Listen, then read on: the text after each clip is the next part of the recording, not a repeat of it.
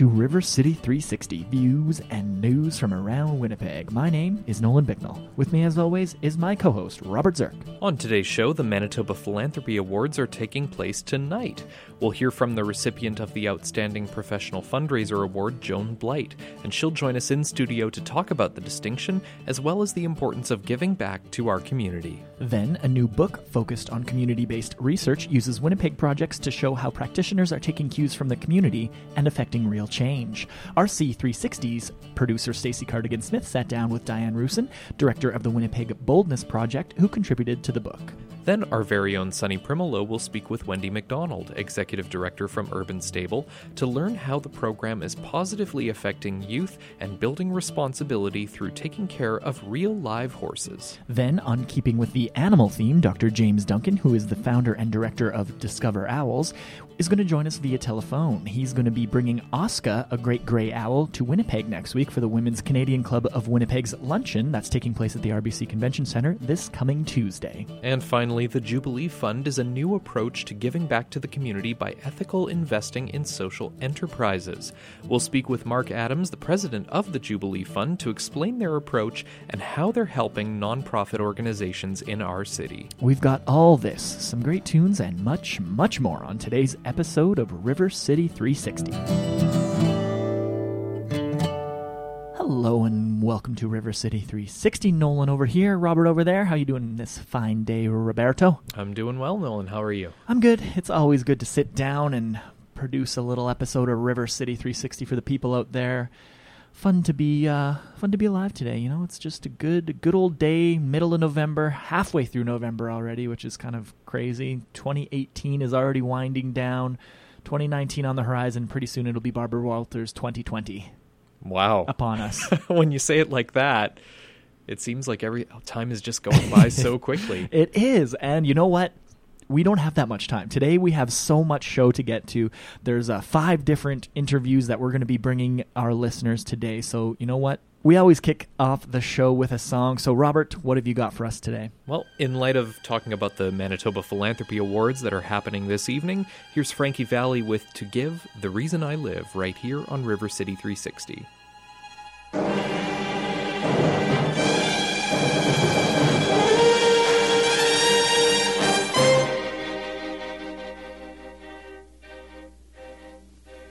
To give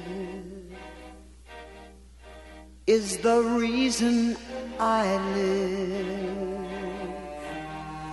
To give all I can give in return for the life that I earn. I was born as a part of the plan, with the heart of a man, with a will to survive. And I believe everything on this earth having meaning and worth, made of concrete and air, is to share and to feel. Justified I exist to be scribed on the list of someone with a place in the sun. Here I stand, reaching out for the sky till the day that I die. I must give all I can. When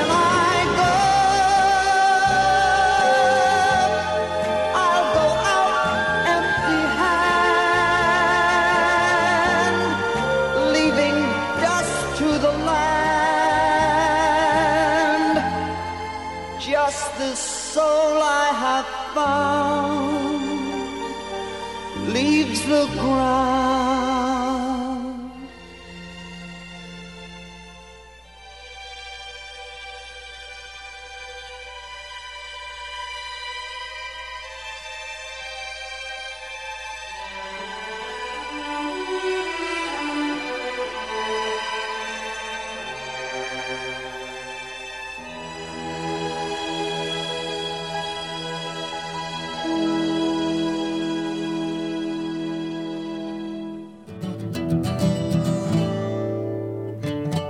Thank you for listening to River City 360. My name is Nolan Bicknell, and I'm now joined in studio by Joan Blight. She is the president and managing consultant and founder of Strategic Philanthropy, and she's also an award winner for the Outstanding Professional Fundraiser from the Manitoba Philanthropy Awards, happening Thursday, the 15th of November. Joan, thank you for joining us today. My pleasure. So, you have helped hundreds of organizations across Manitoba, Canada, and the States with philanthropy and with a strategic approach to it. So I guess my first question is, where does your drive come from? Like, where do you find the inspiration to support all these organizations with philanthropy? Well, my inspiration is from seeing the difference that's made in communities, about getting people involved, engaged, whether it's in serving as a volunteer, whether it's giving, and it is about making a difference. Seeing that impact, I guess, is what totally inspires you, for totally. Sure. So you've worked in, I read, Calgary, Toronto, Winnipeg. Now, what are some of the differences between Manitoba-based giving and sort of out east or out west or even down south or anywhere? How does Manitoba differ from different parts of the country or the world? Well, my sense is that giving in Manitoba is more broad-based. Mm-hmm. And part of that, I think, reflects the economy here, because we are so diversified as an economy, as in that sense. But also, it's a pretty small town by comparison, right. A small city, and people know one another. And in terms of leadership, I think in some respects it's easier to engage leadership here, just because of the size of community. They're just more accessible, right? They are more accessible. Yeah. But there were also, I was in those cities a long time ago, and there were some major differences. When I went to Calgary, it was at the time of an oil turndown, and so people were very concerned about raising funds. In fact, they had set the United Way goal lower than it had been than what they'd raised the previous year. Just because of how the economy was. They were downturn? concerned, okay. And I said, there is no way. So I started on July 1st, and I said, we cannot go out to the community asking for less money than was raised last year, because the needs aren't, Yeah, the needs aren't changing or going down, for and sure. so I demonstrated through analysis that, in fact, we could raise what was needed. So they agreed by the end of the summer, the Cabinet, to set the goal at the same amount as had been raised, and we exceeded that. You spend a lot of time helping others figure out their strategy for philanthropy, but what's near and dear to your heart? What are some causes that you can get behind and really enjoy supporting? What makes your heart swell with pride when you see that cause being supported? Well, there's probably many. There's no question. Yeah. First and foremost is the social service area, in terms of, I just believe there's so many people that need help, and if they can get connected with a program or service that helps them, that's really remarkable, because you can see significant changes in people's lives because of that. Yeah. I'm also very committed to the special needs area. I've worked with an organization in Winnipeg called Gaining Resources Our Way, cool. And they work with young adults on the, who are in transitional period of time, and it's been remarkable, the changes that have been seen there. So, but I also love the arts, needless to say, whether it's music or ballet or theater, which I'm a member, and I've also worked and am committed to higher education. There's so many great organizations and things in the city to support. Well, there are, and I've worked across all the sectors, except I have not done much in sport and recreation. Mm-hmm. And I made a decision a long time ago I wouldn't work in political activity, because that's not charitable. I understand that for sure. So we talked a little bit about trends, but what are some of the trends that you're kind of seeing in the charitable sector these days when it comes to maybe millennials or when it comes to the senior population? Where do you see things kind of shifting? Well, a big concern is that the number of donors is decreasing, but giving is increasing, meaning fewer people are giving more. Mm-hmm. And that's not the kind of trend you ever want to see, right? But the reality now is that there are so many other things to give to, and I think millennials do want to be involved, and I believe they give. But if you look at other opportunities just for GoFundMe pages, right, for different causes that are not necessarily charitable, whatever, but still very worthy, I think there's lots of giving going on, but it doesn't get counted in terms of the kind of, in terms of what's counted in the reports that I read around the research and giving. So how does that affect your work if you know that there's giving that's happening, but it's not included in the sort of statistics? Like how do you adjust what you're doing? Still, in my view, the very best advice you can give to any organization is to strive for excellence and do the very best that they can in providing the services and programs, because that's what ultimately and the people will sells. find you. If you build it, they will come, right? Well, to a degree. I mean, you have to. There's multi-channel giving now, but most of the organizations, which are smaller, are not equipped to do all those kinds of things, and so they need to select what they can do and to do it well. And that's always my advice: is to start small, but do what you're doing very well. Right. And then expand. It's far worse to go broad and not do it well. Right. Try to be everything to all people, and then, you end up not being anything to anyone. Yeah. What do you want your legacy to be? That's a very tough question for me. It's just, I think that I've devoted my life to philanthropic giving and philanthropy as a whole in terms of its very critical role in our world, in creating a civil society and contributing to Canadian society in a way that's very meaningful. Well said. Well, one way that you're going to be sort of celebrated on Thursday is you have won the Outstanding Professional Fundraiser Award. How did you feel when you first heard that this was going to be a distinction that you'd be gaining? Well, I was stunned at first when I was asked if I could let my name stand. And it just truly is an honor. I was very pleased. I know it's the Outstanding Fundraiser of 2018, but for me it's a lifetime achievement. For sure. I mean, 40 years plus, yes, right? Yeah. And so I think it's, as I say, I feel very honored. Well, congratulations on the award. We will see you at the dinner, or at the lunch on Thursday, November the 15th at the Manitoba Philanthropy Awards. Joan Blight, President and Managing Consultant with Strategic Philanthropy. If you go to strategicphilanthropy.ca, you can find out more information there, and she can help you out with anything you could possibly need in the world of philanthropy. Joan, thank you so much for talking to us today. Thank you for this opportunity. Thanks, Nolan. And as was mentioned, the Manitoba Philanthropy Awards are happening tonight, Thursday, November 15th. So if you're listening on Saturday during our repeat broadcast, the event has already taken place. But if you'd like to find out more information about the awards, you can visit the Association of Fundraising Professionals website at community.afpnet.org. Coming up after the break, a new book that's helping to make real change here in Winnipeg through community input is on the shelves, and our very own Stacey Cardigan-Smith was at the launch earlier this week to learn all about it. We'll hear her conversation with Diane Rusin, the director of the Winnipeg Boldness Project. But first, here are the New Seekers with I'd Like to Teach the World to Sing, right here on River City 360. I'd like to build the world a home and furnish it with love. Grow apple trees and honey bees and snow white turtle doves. I'd like to teach the world to sing in perfect harmony. I'd like to hold it in my arms and keep it company. I'd like to see the world for once all standing hand in hand and hear them echo through the hills for peace throughout the land. That's the song I hear aloud. Let the world sing today. Oh yeah. I'd like to teach the world to sing in perfect harmony. La da da da. Do do do.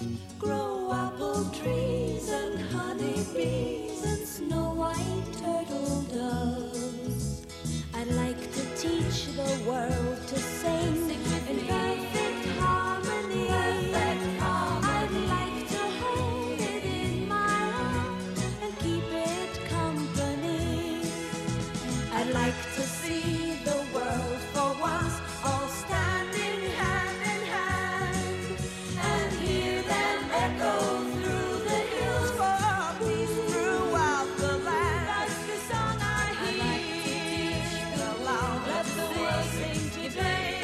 Oh yeah. I'd like to teach the world to sing in perfect harmony.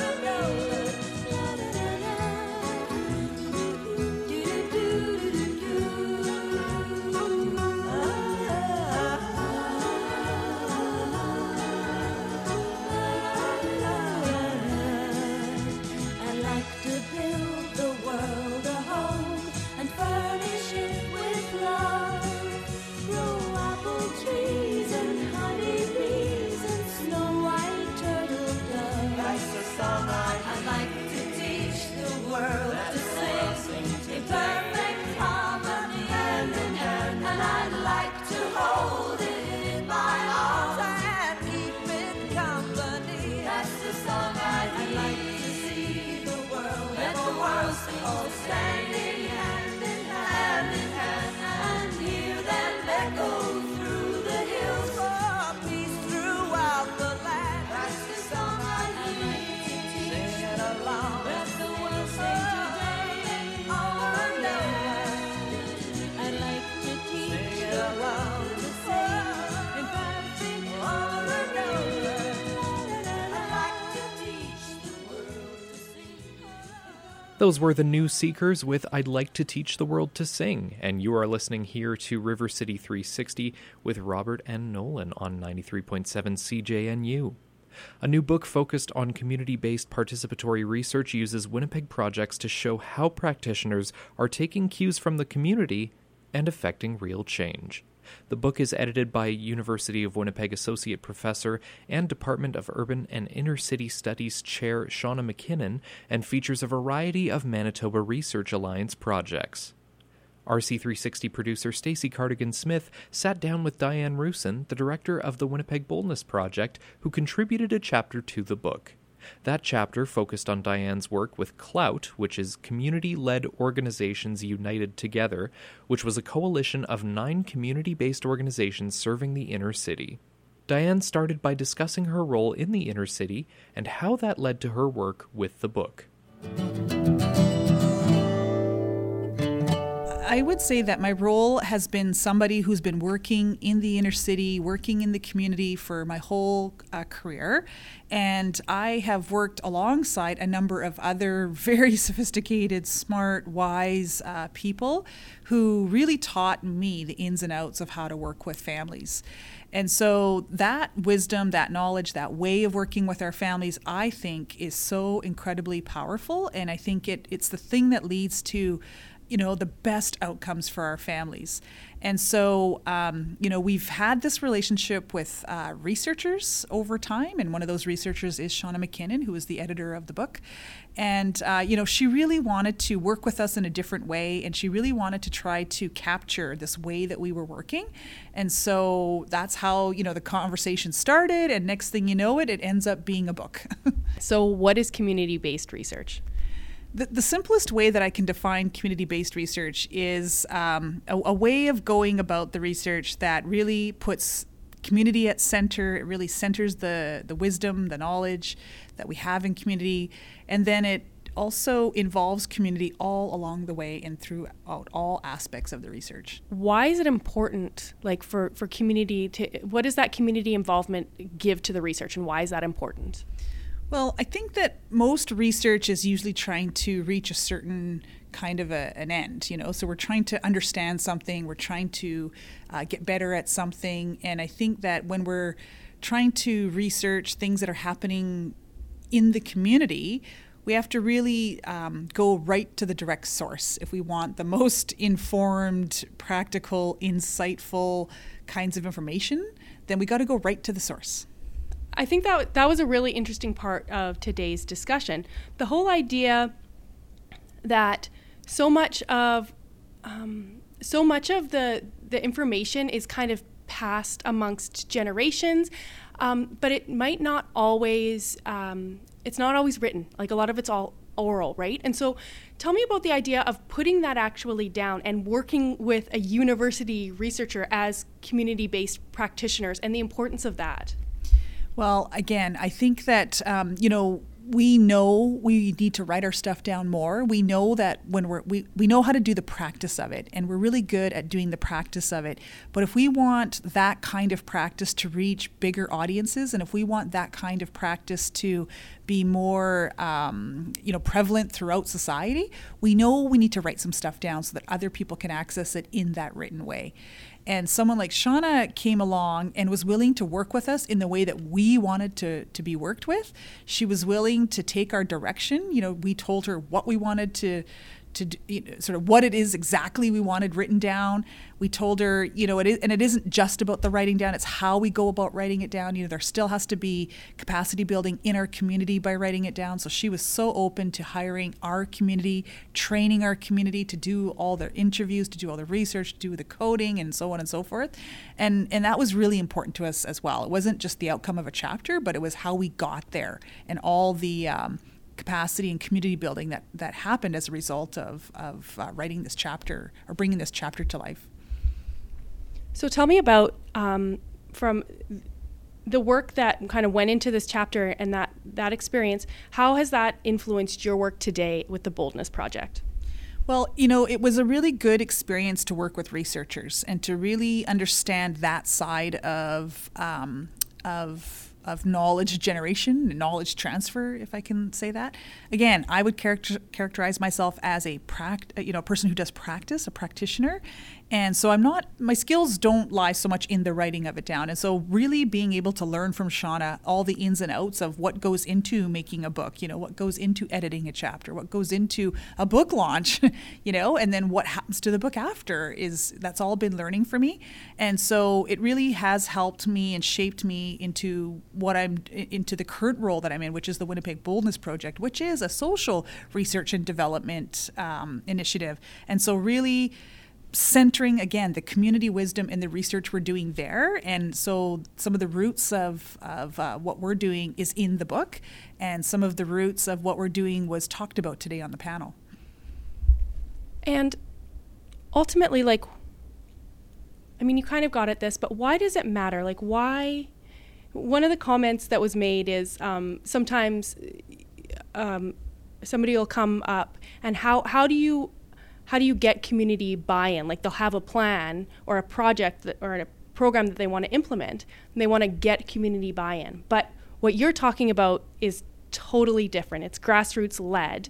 Can you talk a little bit about that, and ultimately, why is that so important? So I guess the way, if I can go take it from the biggest picture possible, I think all of us in some way, shape, or form are trying to make things better for society, right? So, we all get up every day and we come to our jobs and to our volunteer experiences, and we're trying to make things better. And so in this inner city, there's a whole bunch of us that are, really focused on trying to make things better for families and for kids.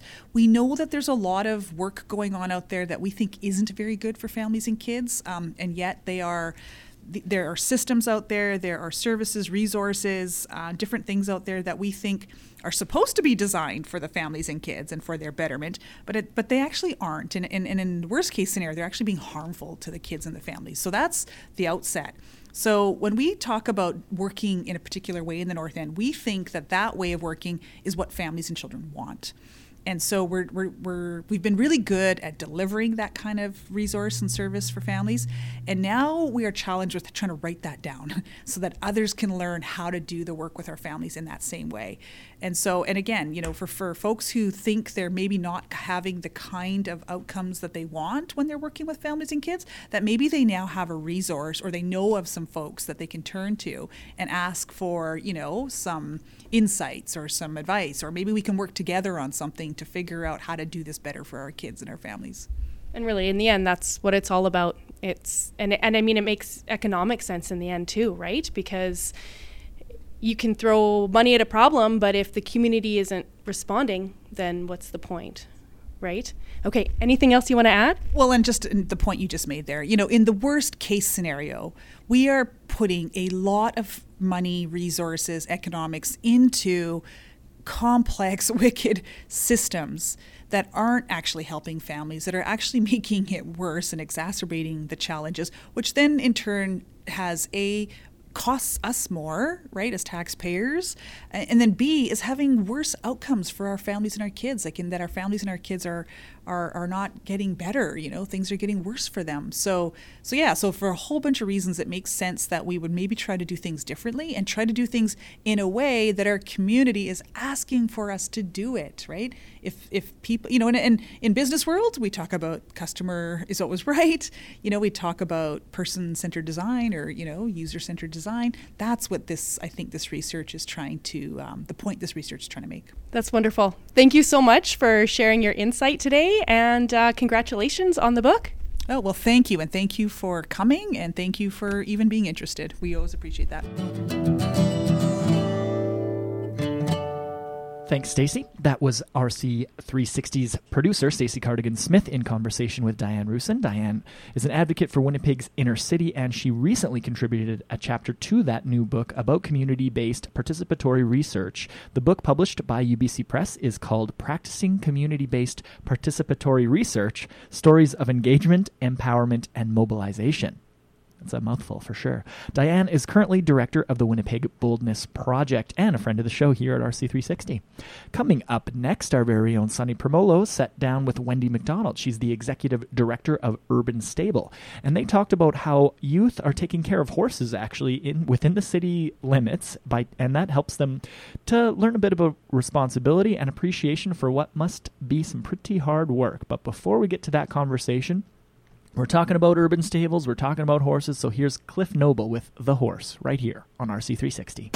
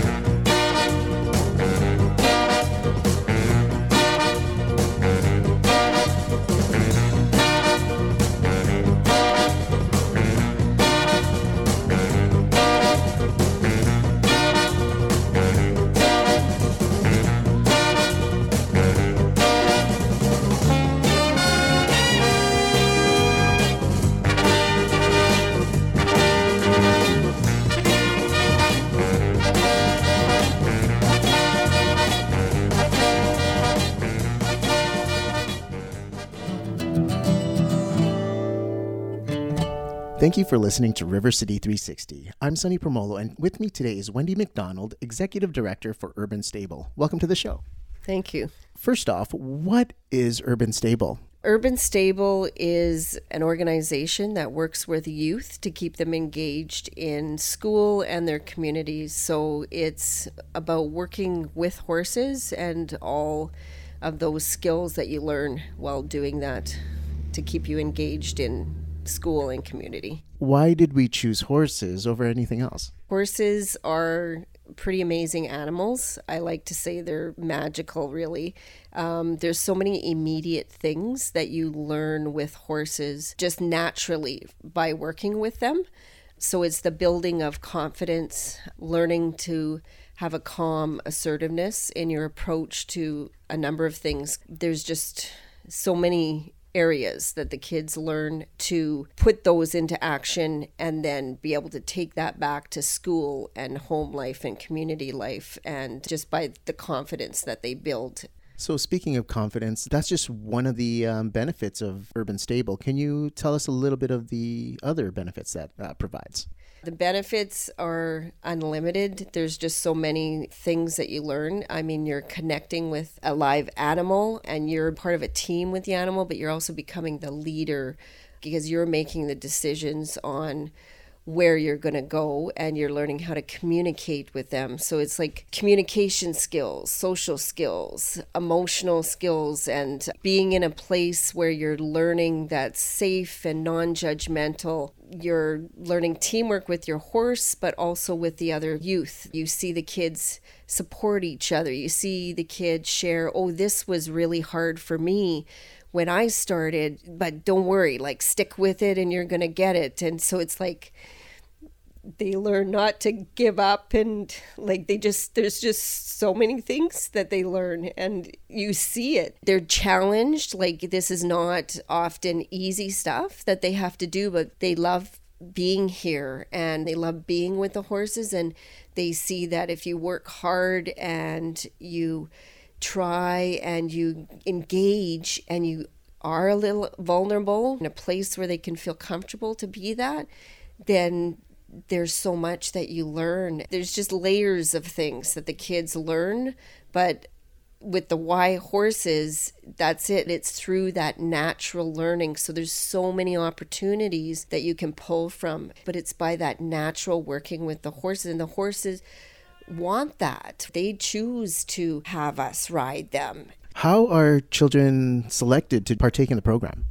They're selected by their schools, generally usually a team that will be like the counselors and people helping student services at individual schools.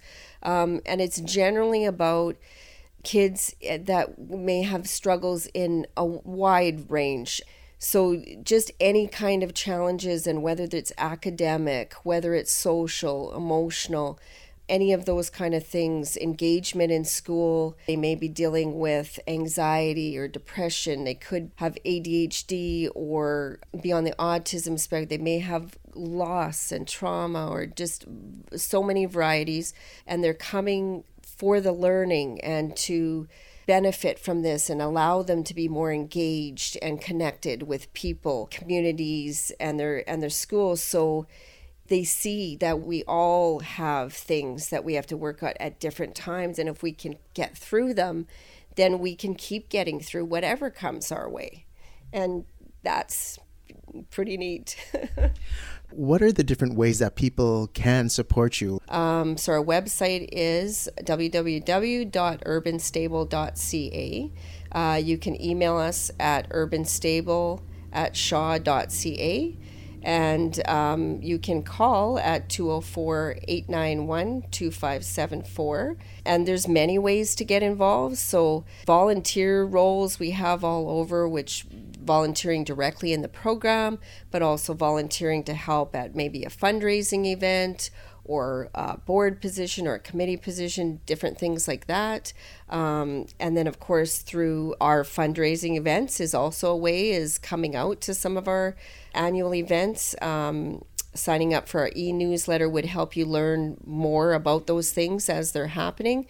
And then, of course, through donations, we are hooked up with Canada Helps, so you can donate directly online through Canada Helps. And we do a few campaigns, like a holiday campaign will be coming up. And anytime you want to make a donation, you can go online and do it, or you can mail in a donation. You can call anytime to get more information about any of that and how you would like to help out. I'd love to talk to anybody anytime. Thank you very much, Wendy. Thank you. Thanks, Sunny. And as we move on from horses to owls now, our next guest is Dr. James Duncan, and he's the founder of Discover Owls. He's also going to be the guest speaker at the Women's Canadian Club of Winnipeg's luncheon next week, and he'll be bringing a live great gray owl named Oscar to the event for a little meet and greet. We'll learn about owls from Dr. Duncan, as well as how you can meet Oscar face-to-face this Tuesday. Before we get to that, though, seeing as how we're going to be discovering owls in our next segment, here is Kay Kaiser and his orchestra with The Wise Old Owl, right here on River City 360. When the wise old owl in the old oak tree says,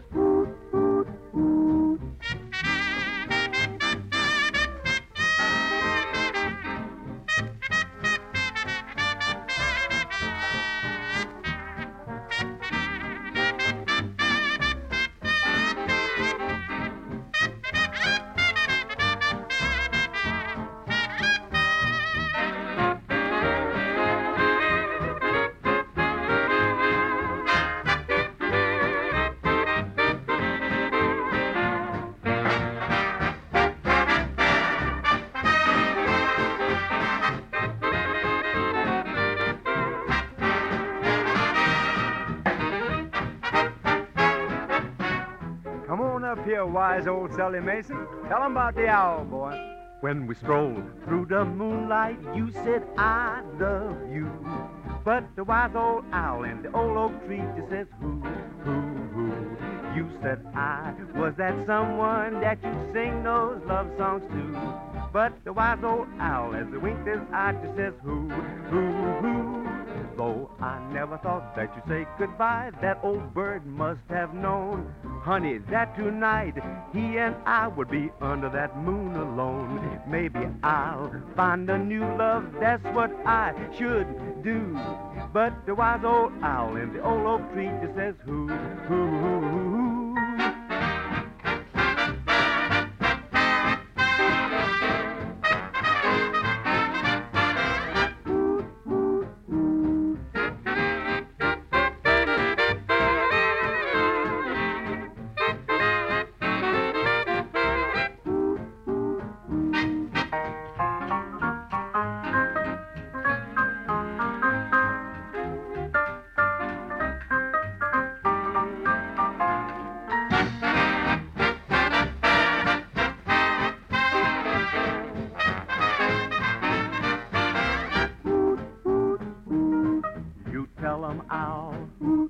You better tell 'em again.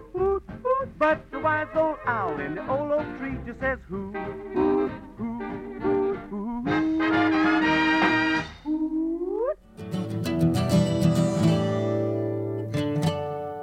Thank you for listening to River City 360. My name is Nolan Bicknell, and I'm now joined via telephone by a very special guest. We have Dr. James Duncan. He's the founder of Discover Owls, which is a group focused on education, conservation, and research on owls here in Manitoba. Dr. Duncan, thank you for joining us. Hi, Nolan. So we wanted to have you on the program because you are an owl expert, but also because you're going to be speaking at the Up Close and Personal with Manitoba Owls luncheon event that's taking place next Tuesday, November 20th at the RBC Convention Center, and that's in support of the Women's Canadian Club of Winnipeg. But I guess my first question is, you are the owl expert, but why owls? Why did you decide to devote your life to this beautiful creature? Well, over 30 years ago, when I was looking for research to do on wildlife, I was examining the literature, and I felt like owls were very underrepresented, or we knew very little about them.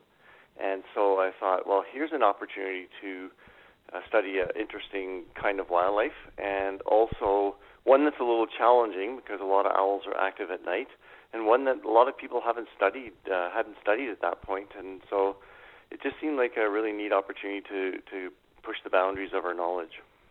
So you started Discover Owls, and you've been researching great gray owls and other owls for over 30 years. You're obviously an expert in the subject. What are you going to be talking about at the Up Close and Personal with Manitoba Owls luncheon later this next week? Give me a little sneak peek, just sort of a brief sneak peek of what you're going to be talking about. Sure. I'm going to be focused initially on the great gray owl, which is Manitoba's official provincial bird. And the bit about how the work got started in Manitoba, some of the brief history, some of the key players here who created the opportunity for me to move to Manitoba from Quebec to study owls, and then start proceeding by just starting to unfold the layers of information on this species. And some of it's quite surprising. I mean, it's the largest owl in North America, yet it only weighs between 2 and 3 pounds, and it has a distribution that's circumpolar, or right around the upper part of the globe, in Europe, Asia, North America, and then down into the U.S. in the montane regions, and how its biology and ecology varies. So it's quite a building up of a story on the species here, and then also letting people know, there's 11 other species in Manitoba. And we're starting to learn a little bit more about some of those as well. But the amazing thing is that there's some species that we just barely have scratched the surface on here. For sure. What's something for the average person when it comes to education and conservation that you would like just the general populace to know about the great grays or about owls in general? Well, I also start off with a bit of a romp through the forest and bogs and habitats of Manitoba. And I take people on a journey through a very short video I put together, and we visit 4 kinds of owls and their nests in Manitoba. And the key points there are, 2 of the 4 species that I selected require pristine wild habitats that need our protection. And 2 of the species that I feature actually are very well adapted to human-altered landscapes, so they sometimes nest right in their own backyards. Yet we aren't always aware that they're there because they're so cryptic, well camouflaged, secretive, and so it's quite a surprise for people to find out that owls are right on their doorstep. Absolutely. So attendees at the event on Tuesday, November 20th at 11 a.m. are going to get to meet Oscar, which is a live great gray owl. And how are they going to be able to interact with Oscar? And tell me a little bit about Oscar. What's her story? Sure. She was a young bird in a nest in 2017, and that year there was a natural drop in the prey population. And so all of the nests that were active that year didn't produce young. They failed between the egg and the nestling stage, and that's kind of a cyclic natural pattern that happens every now and then. So there was one nest that the adults managed to pull off, raising one large chick, and something happened to the middle chick. We're not sure if it died or if it was eaten. And then Oscar was the third one and the smallest one. And it was clear that she was on her way out, that she was likely going to be lunch for her older sibling. And normally we let that take place, but in this circumstance, we obtained a permit to rescue that chick and raise her in captivity for both research and education. And so folks will be able to meet Oscar, and it's quite something to stand even within a couple of feet of a live great gray owl that's quite custom to people. And so it's I've had people describe it as, she just has a way of looking right into your eyes and right into your soul, and you can't help but feel like you're so close to something just wild, and it's quite inspirational, I think, for people. Very I cool. certainly never get tired of it myself. Yeah, that's a rare experience for people, right? You don't often get to come face to face and nose to nose with a great gray owl. Yeah, so she's quite. I think people will remember her long after they forget me because she's so memorable. But it's quite neat. And very cool. So it's also to try to get people hooked a little more on having an interest in wildlife, and we tend to take care of the things we love, and so owls are a great introduction to nature for a lot of children or even people who may not have experienced nature a lot. For sure. Well, before I let you go, before we started recording, I understand that you are capable of some actual owl, I don't know if they're mating calls or just regular calls, so I'm going to put you on the spot here and ask you to give our listeners just a little example of an owl call that you can do. Sure. Well, first off, just briefly, a lot of people know owls to say hoo, and but the interesting thing is not all owls go hoo. So our smallest owl in Manitoba is the northern saw-whet owl, and it has it's named after the song it makes. So saw-whet, you know what a saw is, and whet is W-H-E-T, which is an Old English word. Like a whetstone? Yeah, Yeah, exactly. okay. And so it makes a sound like this.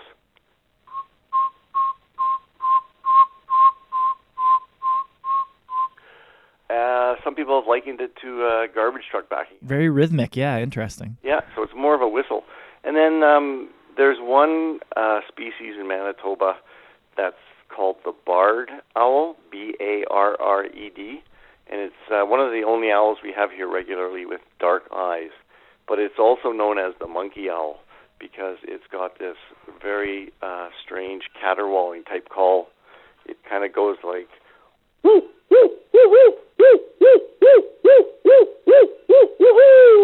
Wow.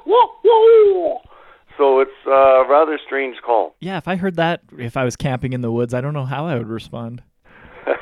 Very cool. Well, thank you for sharing those. Those are very interesting. I'm sure you'll be able to do that at the event this Tuesday, November 20th.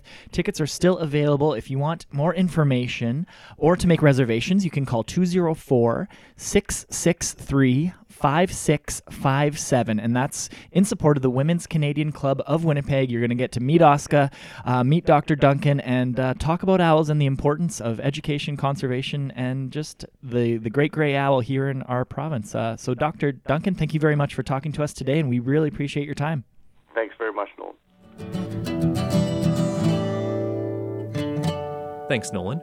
Up next here on River City 360, we'll be joined in studio by Mark Adams, the president of the Jubilee Fund.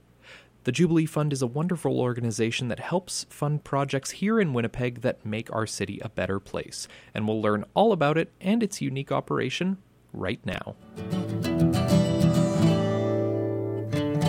Thank you for listening to River City 360. My name is Nolan Bicknell, and I'm now joined in studio by Mark Adams. He's the president of the Jubilee Fund. Mark, thank you for joining us today. Thank you. So we're having you on the show because the Jubilee Fund is a pretty unique kind of an endeavor. But, it's an ethical investment fund established to raise awareness concerning the issues of poverty reduction, diverse job opportunities, community engagement, and financial stability. But you're speaking to a bit of a layman here when it comes to investing and all this stuff. So, my first question is, what is impact vesting, and why is it important? So what we do is we actually provide loan guarantees for firms that are going to do things that combat poverty. And oftentimes they are nonprofits or other charities, but we do lending. Okay. And we've been around since 2000, and we've funded a number of projects such as Merchants Corner, Tallgrass Prairie Bread Company, Pollock's Hardware, a whole range of daycares. We're involved with SEED to help newcomers get their accreditation so that they can be gainfully employed. Oh, cool.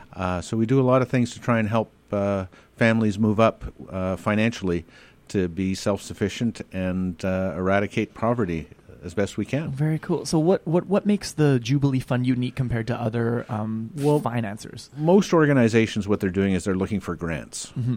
And what we do is unique in that we provide loans or loan guarantees. Okay. And sometimes that's just the last little bit of money that's needed to bridge to other things taking place, larger financing taking place, and it really gives them the push to be successful financially. Right. And start building some credit so that down the road they can borrow money independently. So it's just that little boost to kind of raise someone up to that level that they need to be self-sufficient. Correct. Cool. without sort of getting it too deep into the nitty-gritty and into the weeds of things, how does it work? So you're investing the money, and then you give them a loan, and then they have to pay it back over a certain amount of time. They do. Yeah, okay. And then we're able to use our money to guarantee other loans down the road. Okay. And what we do is we raise funds in a variety of ways. We accept donations because we're a registered charity, but we also raise money through what we call JICs, Jubilee Investment Certificates. And in that form, what people do is they take a piece of their portfolio and say, okay, I'm going to invest it in the Jubilee Fund, and there is some risk to it, but it's good. It does good things in the community. They get their money back after a 3 or a 5 year term, okay. And while we have the money, we invest it in the community. Gotcha. So I've heard of GICs. Is that a similar kind of a concept? Yeah, it's our little tag. Play on words there? Play on words. Okay, cool. Yes. Awesome. So you mentioned a couple of the different projects. How do you find the projects that you're choosing to help out here? Well, doing things like what we're doing today. We have lots of contacts within the community in the areas that we're trying to concentrate on. Probably a lot of word of mouth. Mm-hmm. We're trying to get the word out more and more about what the Jubilee Fund does. We have money to lend, and that's basically how we do it. So how do organizations apply, or how do they look us up on the Jubilee Fund website or contact our office?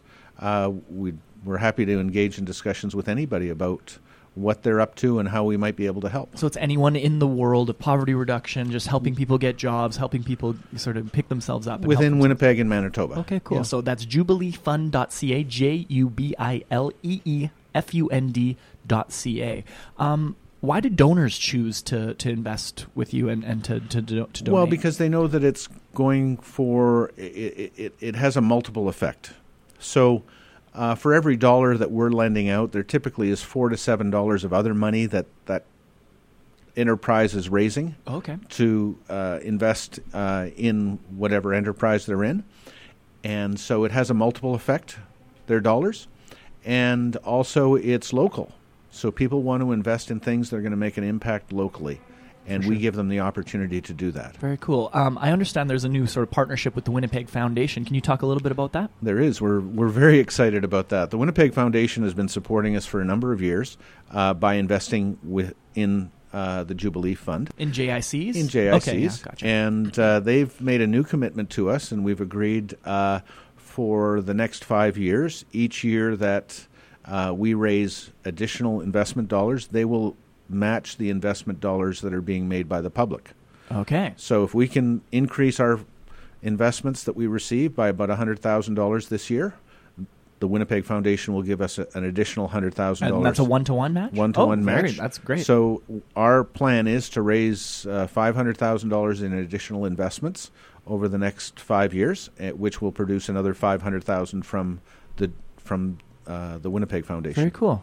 So I was reading on your website, it has a banner there that says ethical investing. Now, how does that differ from quote-unquote normal investing? Like, what's the difference? Well, it's a hard term to really wrap your head around, but ethical investment is we're doing the right thing. And so when we look at a loan application, we look at it in detail from a financial standpoint, but we also look at it, is it the right thing for the community? Is it going to have a positive impact in the community? Will it be detrimental to anybody in the community? That's got to be considered as well. So we really look at it in a different light from what a typical banker would do. For sure. How come you wanted to get into this world? Well, I'm a banker by trade. I've been a banker for several decades. Okay. And what I decided to do is I wanted to be involved in a charity that was small, that could make an impact, that needed some help, and would be able to use my skills in the lending side. And I've been involved in much larger charities on boards. I decided that I wanted to focus on a smaller one that needed me and that I could enjoy providing back to the community. Is the Jubilee Fund a little more agile than sort of the bigger ones, or like what makes a smaller one more appealing? I think basically because we are able to look at projects and you're close to the projects that you're working on. Okay, yeah. You get a pretty good understanding of what they're doing, why they're doing it, and you get to meet some pretty terrific people in the community doing some wonderful things. For sure. When you're on the board of a much larger charity, there's not as much of that touch. More of a disconnect, I guess. Hey, yeah. So how do you feel when you're on the ground floor and kind of seeing all the good work being done? It makes me feel wonderful, and it makes me appreciate the people that have been supporting the Jubilee Fund and making this thing work. For sure. Well, this sounds like something that you could either take advantage of if you're an organization that works in the area of poverty reduction, increasing people with job opportunities, community engagement, or just getting people financially stable. Check out jubileefund.ca. That's JUBILEE fund, all one word, .ca, and check it out because it's a pretty unique endeavor, and really excited to learn about it. And thanks for stopping by, Mark Adams, the president of the Jubilee Fund. We appreciate your time. Thanks, Nolan.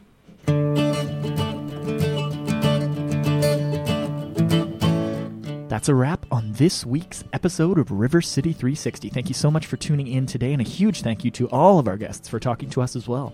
If you'd like to hear more views and news from around Winnipeg, listen to any of our past episodes, or subscribe to our podcast, visit us at rivercity360.org. Again, that's rivercity360.org. River City 360, views and news from around Winnipeg, is a project of the Winnipeg Foundation in partnership with CJNU 93.7 FM. And we'd love to hear your feedback about the show. If you'd like to give us a call 24/7, you can leave us a message on our listener line. The number to call is 204-944-9474, extension 360. Again, the number is 204-944-9474, extension 360. You can also find us on the web by searching at River City 360 on Twitter, or if you're on Facebook, search River City 360 on there as well. I'm Nolan Bicknell, signing off for River City 360. And I'm Robert Zirk. Thank you again so much for listening, and we'll see you next week. Have a great day and a great weekend.